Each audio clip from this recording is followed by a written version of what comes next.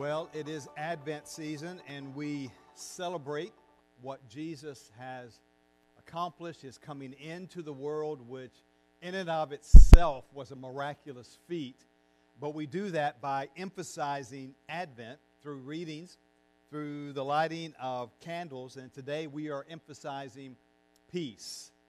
I was in a zoo one time, and I noticed an incredible attraction that they had. And in this attraction, there was a lion there in a lion cage. Well, that's not so much of an attraction, but there was a lamb also there in the same cage. And I was amazed at that. People were gathering to look at these guys peaceably there together in the same cage. And I asked the zookeeper, I said, do they always get along? Do they ever fight? And he said, rarely. And I said, well, what happens if they do? He said, we get another sheep.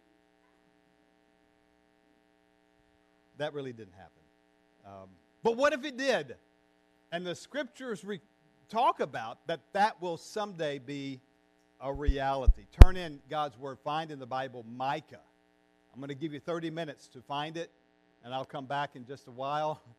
Micah chapter 5, verses 2 through 6. It's the sixth, Micah is the sixth of 12 minor prophets in the Old Testament. Remember, they're called minor not because they're less important, but because they're short. I think Micah measures in about 5'1". You're a tough crowd today. You're really a tough crowd. No, he's not short, but the book is short. It's only a few pages, like all of the minor prophets are. Again, significant prophets, but just shorter in volume. It takes a lot less time to read Micah than it does Ezekiel. I guarantee you. I've just gone through these prophets, and so it's really tough stuff. So Micah is one of the great 7th century prophets. He's a contemporary, that is, he prophesied at the same time as Isaiah, as another minor prophet, Hosea. And you'll see upon this map, by this time, the kingdom had split. The northern kingdom, consisting of 10 of the 12 tribes, they split shortly after Solomon's death and when his son came to reign. And he, by virtue of the fact that he just did not know how to lead, just split the kingdom in a day. And so we have the 10 tribes of northern Israel, the northern kingdom called Israel, sometimes referred to as Samaria because that was the capital city. And then the southern kingdom made up of the 2 remaining tribes, Judah, which was by far the largest, most influential tribe, and Benjamin. They were the kingdom of the south. So you have the southern kingdom and the northern kingdom. And throughout the book of 1st, 2nd Kings, also 1st and 2nd Chronicles, you read of all these kings of these 2 separate kingdoms. Sometimes they'd get along, sometimes they'd war with each other. And Israel, the northern kingdom, had turned its back on Yahweh. They were worshiping false gods like Baal and Molech. Molech was a particularly detestable god because the worshipers would sacrifice their children, sacrifice little babies, by heating the idol up into real flames, hot flames, and sacrifice their child. A defenseless little baby torturously put to death for the false notion of what they thought was right versus what was wrong. They thought this was a real God and that they would be blessed by doing this, that it was okay. And I just must say, anytime the subject of Molech comes up and the sacrifice of children, I just have to compare it to abortion being legal in our nation. The thought of sacrificing a baby to a false god, but America, I mean, think about it, sacrifices 1 million babies a year or more on the false notion that it's a woman's right to choose to control her own body, that it extends somehow to killing her baby. So I just say that. That's for free. So that, what's going on then in the northern kingdom in the time of Micah is a situation like this. Worshiping Baal, worshiping Moloch. In the southern kingdom, it wasn't much better. In the southern kingdom, they were smug, self-righteous a bit, because they were believed that they were protected because of Jerusalem being in their holy city. And inside Jerusalem was Solomon's temple, the dwelling place of God. But those who had money and influence were not taking care of those who did not. And you read this all throughout the prophets. This was a common thread.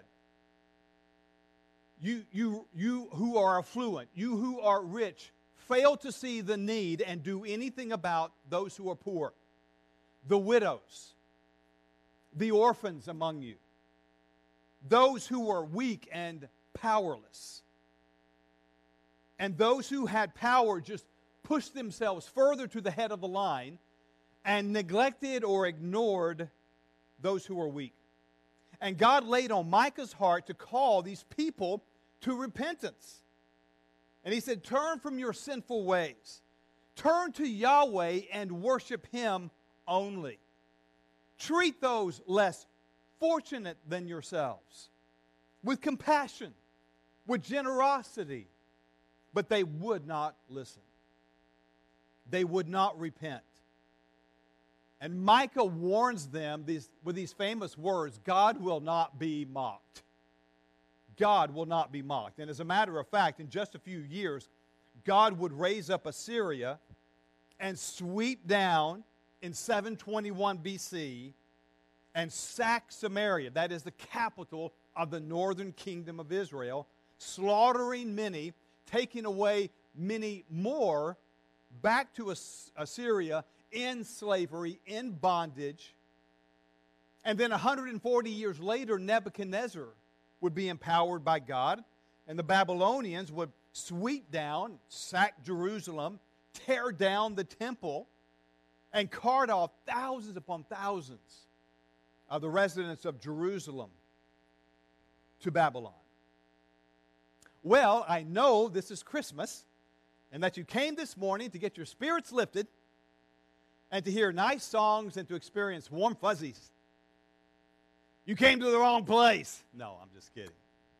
Actually, Micah has a prophecy for us that we'll examine in just a moment that will warm our hearts and give us hope for the future and prayerfully, an anxiety-free peace in life. But make no mistake, there is no room in the human heart for the peace of God and for the sins of fallen mankind that we all experience. If I hold on to my fleshly desires and thoughts and actions, they diminish, even extinguish the peace of God in my heart. So this morning, I can't get to the promise of peace until I've given ample focus into what gets in the way of peace. And that is our stubborn refusal to give up the, stuff in our lives that is not consistent with the character and the person of Jesus Christ. So the first 4 chapters focus on Samaria and Jerusalem. But when Micah gets to chapter 5, he focuses not on Samaria, not on Jerusalem, but on the little town of Bethlehem. So let us read in Micah chapter 5, beginning in verse 2. Verse 2 reads, Bethlehem, Ephratah, you are small among the clans of Judah. One will come from you to be ruler over Israel for me. His origin, that is, Jesus' origin, his origin is from antiquity, from ancient times. Now, Bethlehem, we know, is about 8 miles south of Jerusalem. It means house of bread. It was the home of such well-known people like Rachel, even more well-known, David. That term, Ephratah, means fruitful. Bethlehem, the fruitful, referring to the fertile soil in that region, but out of Bethlehem will come the greatest fruit of all. Talks about the clans of Judah in verse 2. Repeatedly, the Old Testament points to the Messiah coming from Judah, from the tribe of Judah. Let's go to verse 3. Therefore, Israel will be abandoned until the time when she who is in labor has given birth. Then the rest of the ruler's brothers will return to the people of Israel. And here Micah is speaking about the exile of God's people and then their return from exile. And it came in 3 stages. In 538 BC, under Zerubbabel, was the first set of Israelites to return to their homeland. Ezra, yeah. The biblical Ezra. Okay. Ezra in 458 BC, and then under Nehemiah in 444 BC. So they came in waves, and the stage was set for the first advent. I mean, all of this is really to be looking forward to the advent of Jesus Christ. And Micah has that in view here. That's why he mentions it. You know, I'm talking about something that's going to happen really quick because of your sins. You're going to be taken into exile, but you're going to return. And in there, he mixes it up with that of Christ. Well, since 1948, with the emergence of the modern country of Israel, Jews have been returning by the score to their country. And this signals that we are in the last days, and the Messiah's return is imminent. That is his coming again, and then the second coming of Christ eventually will be very soon. And the Messiah is going to usher in a kingdom like we've never seen on this planet. Total reign and rule of the world. Now, he doesn't have it yet. It doesn't mean God is not in charge. God is very much in charge. But the devil is still very active and is allowed to do much of what he wants to do. And so we move to verses 4 and 6 now. Let's read these verses. He will stand and shepherd them in the strength of the Lord, in the majestic name of the Lord his God. They will live securely, for then his greatness will extend to the ends of the earth. Verse 5, he will be their peace.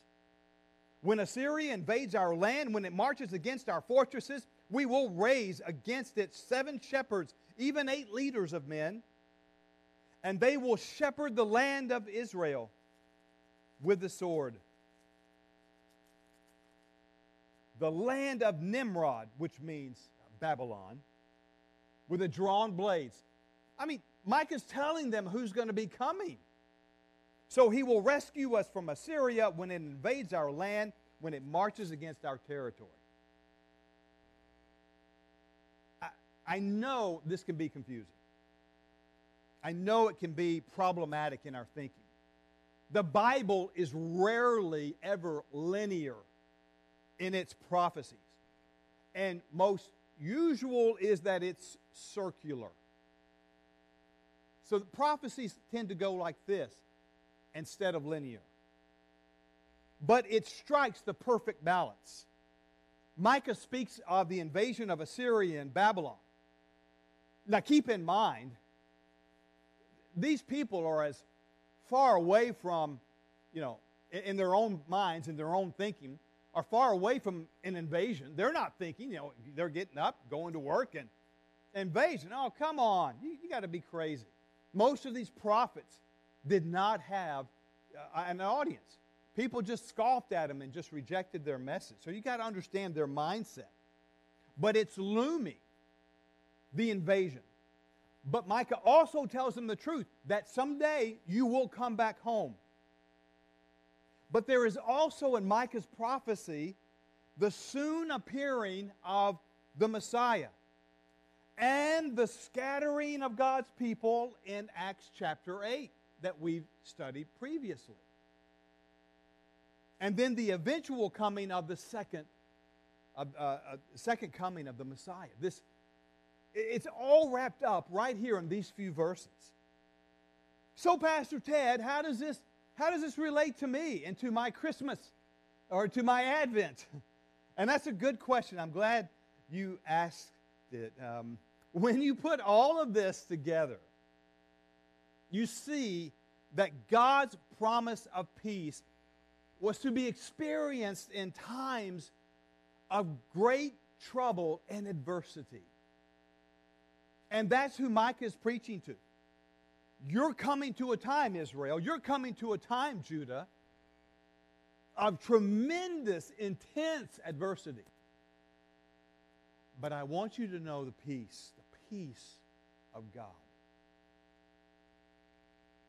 When you put all of that together, the promise is of peace in the midst of great suffering. So, let's spend the remainder of our time this morning. How does God, answering this question, how does God give us peace in the midst of adversity? And I want to share 3 ways. He shares peace. He gives us peace in the midst of adversity by first reminding us of His divine nature. He reminds us of who He is. Verse 2, one will come to you to be ruler over Israel for me. His origin is of antiquity, from ancient times. The Messiah that will be born in Bethlehem is not going to be new to the universe. We sometimes think, that Jesus hasn't been around for very long. But He existed before this was written. He is sometimes called the Alpha and the Omega, the beginning and the end. And this speaks directly of His incarnation. God in flesh. God in human form. So the question is asked, when did Jesus begin? Well, it's obvious, Pastor. Jesus came 2,000 years ago. Wrong. That's not the correct answer, if that was your answer, but I don't believe that was anybody's answer. Jesus has always been with us, was always here.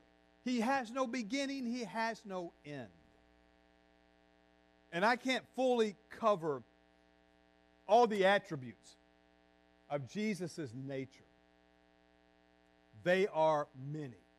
But I want to look at 4. So we're still in that first point, that Jesus, that God reminds us of who He is, some of His attributes. And one of the things I see here is that He's eternal. Number 1, He's eternal. Jesus has been around literally forever. Nothing's new to Him. Nothing is outside of His experience. And get this, a relationship with Jesus is an eternal thing. A relationship with Jesus is eternal. He's promised never to leave us or forsake us. He's not a fair-weathered friend. We are. We may leave Him for a while. We may forsake Him for a while. We're a bit of a fair-weathered friend when it comes to our relationship with Christ. So when we need someone that we can depend on, we can depend upon Christ. He's always there for us to give us peace. He's it. Another attribute is He's omniscient. I love that song we sang a while ago, talking about the mercies of God. And it mentioned in the very first verse, He's omniscient, all-knowing. There's not a situation in all the universe that He doesn't know about. There's not a problem that He cannot solve, no matter how complicated or unsolvable your problem seems, the divine, omniscient Jesus is all over it. The incarnate God can diagnose and even lead us into a solution. Third, He is sovereign. He is sovereign. Nothing happens outside of His knowledge and control. Nothing.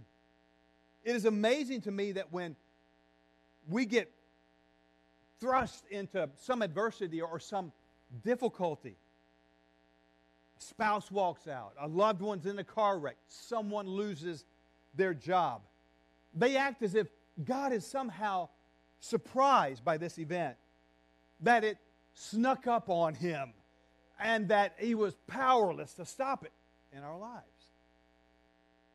Now, this might blow your mind, but God often allows and sometimes even orchestrates the circumstances in your life. You can take that and conclude that, well, God is just awful, or God's just impotent and is incapable of getting me out of this trouble. Or you can take that truth that God sometimes orchestrates, or that sometimes He allows things to happen. You can take that truth and conclude that God knows more than any of us do about our present circumstances. He has a higher purpose for us that we don't know anything about. He has a plan to help us and to get us out of whatever situation, or to keep us in, but to walk with us. He has provision for us and provides for you and me, and really, by the hand, walks us through the valley. And He brings us peace in adversity just by knowing His divine attributes. In fact, let me just take a moment and announce that in January, we'll have a 12-week-long grow group. And all adult grow groups are going to be going through the manual called Experiencing God, Knowing and Doing the Will of God. I'm really excited about this. Everybody will be going through the same thing, and you don't want to be left out. And we'll let you know this week how to sign up for it, but it's going to call us to learn about the attributes of God and how God works in our world today, how He speaks and how He moves and how He acts.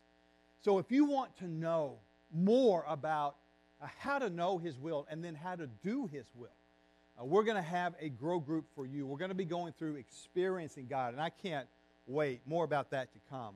But it has to do with His attributes. He's sovereign. He's omniscient. He's all of these things. And we're asking the question, how does God bring peace into our adversity? And the first way is He reveals His attributes. And so the last attribute that I want to mention before moving on is that He's merciful. He's merciful. We sang about that a while ago. He loves me. He has a preferred future for me that is far better than all the pain I presently suffer. So I choose to believe that God's adversity, or that God allows adversity in my life to His glory for my good. And if you can accept that truth, you're a long ways toward surviving, towards being able to find peace, His peace, in the middle of adversity. His origin is from antiquity. He is from ancient times. As we begin to understand more and more of God's divine nature, the more we can experience that internal rest and peace. All right, secondly this morning, not only are we to focus upon His divine attributes, but this is another way that God shares adversity, that He shares His peace in the midst of adversity. Number two, He reminds us that our adversity is not forever. It is not eternal. You see that in verse 3 this morning. He reminds us that our adversity is not eternal. Now, Micah is speaking of the invasions and exile and an incredible adversity. And we live in an incredibly broken world, don't we? Nature is broken. people are broken. And adversity is from one of two sources of brokenness. Either adversity comes from the bad decisions we make, poor individual choices, and the Israelites had made plenty of them. They'd chosen their own pleasure rather than pleasing God. And it got them into trouble. And when we decide to depart from God's will and choose our will, when we decide to move away not only from His will, but from His ways, from His plan for our life, we experience pain. Maybe not today, but it is coming. Pain and suffering because of our own poor choices. But also we experience pain from the choice of others. You can look back all the way to the beginning of time in Adam and Eve. They royally messed up in the Garden of Eden. And because of it, today we experience all forms of sickness, all forms of sin. The poor choice of a drunken driver runs a red light and heaps tons of grief upon a family. Someone experiments with drugs for the first time. Before you know it, they're addicted and rips apart families. But you know what? No matter what adversity we face, whatever's caused by personal choice or the choice of others, it doesn't last forever. It doesn't last forever. Psalm 30, verse 5 says, "Weeping may endure for the night, but joy comes in the morning." What the psalmist is saying is that no circumstance is forever, that eventually the pain and suffering will give way to something far better. Marriages can be restored, health can be restored, jobs can be restored, sorrow and grief can be alleviated. And ultimately, what isn't restored in our lifetime will be restored when Jesus comes again. In the adversity, in my own life, as a Christ follower, I've experienced adversity just like you have. But I have found this fundamental fact, this to be true, that when we accept that all suffering has a shelf life, it brings us peace.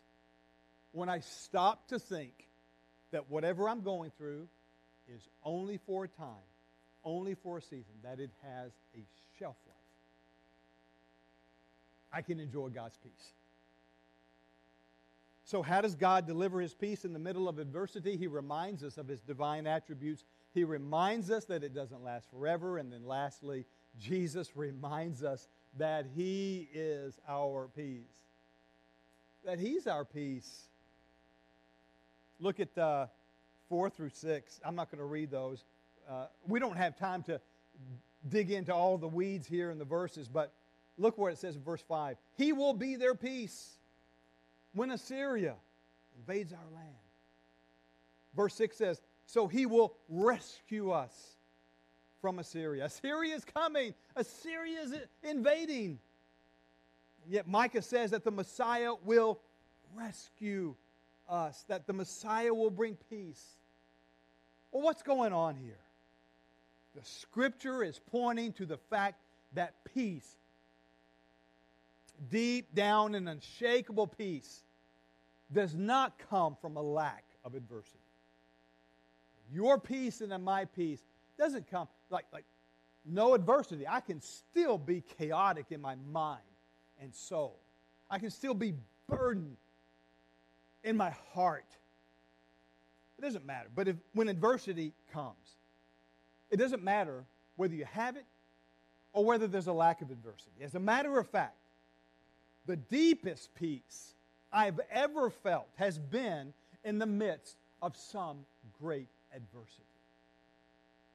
That's true. Haven't you felt that? Haven't you been in the midst of some kind of adversity? It may just be private and personal, and then God speaks to you. Or He reveals Himself as you're reading His Word, maybe going through your devotional. Or you hear a song or a message, something that just speaks to you personally. And God's peace overwhelms you. And some of our greatest adversities we experience more than ever peace. The adversity comes, it creates fear or anxiety or sorrow in us. And we start crying out for relief. We want the pain to stop. We want the reason for the pain to go away. But this response doesn't bring peace. Wishing it away doesn't bring peace. The more I focus on that, the less peace I experience. Have you ever found that the more you focus on your adversity, the more serious it becomes in your life? Then I start thinking about who God is. That He's eternal. That He's omniscient. He's sovereign. He's merciful. And that peace begins to replace all of my pain and sorrow. I remember that no circumstance is forever. That God is an amazing restorative God. That my weeping will last a day, but in the morning, joy will come. And peace begins to flood my soul. I focus on my relationship with Jesus. That He's a source of all of my real and lasting and victorious peace. And I find rest and peace deep in my heart, despite the chaos of my circumstances and adversity. And you can too. Let's go to the Lord in prayer. Father God, we call for your peace. We call on you, O God. In the midst of our adversities, in the midst of our problems, in the midst of all of our trials, we call upon your peace. We recognize that Jesus is our peace. But Lord, if a person only knows about Christ and doesn't really know Him as their Lord and Savior, they can't enjoy that peace. They only know about it. And I pray today, Father, if that individual is here in our sanctuary this morning or watching via Facebook, that they will give their heart and life to the Lord Jesus Christ. Welcome the Messiah into their heart to take over, to take control. For we recognize, Father, that we have made a mess of our lives apart from Christ, that we've made so many bad choices. And if that unsaved individual will just cry out to you and call upon your name, they can be saved. It's as simple as that, Father. So I pray for all who are here and heavy burdened and just laden with guilt, piled up sins that have gone unforgiven, that today, Father, we would confess those sins to you, that we would take our adversity, take our burdens and our problems, and lay them there at the foot of the cross. Call upon you to once again save us. Give us new life. Give us hope and give us peace. In Jesus' name we pray.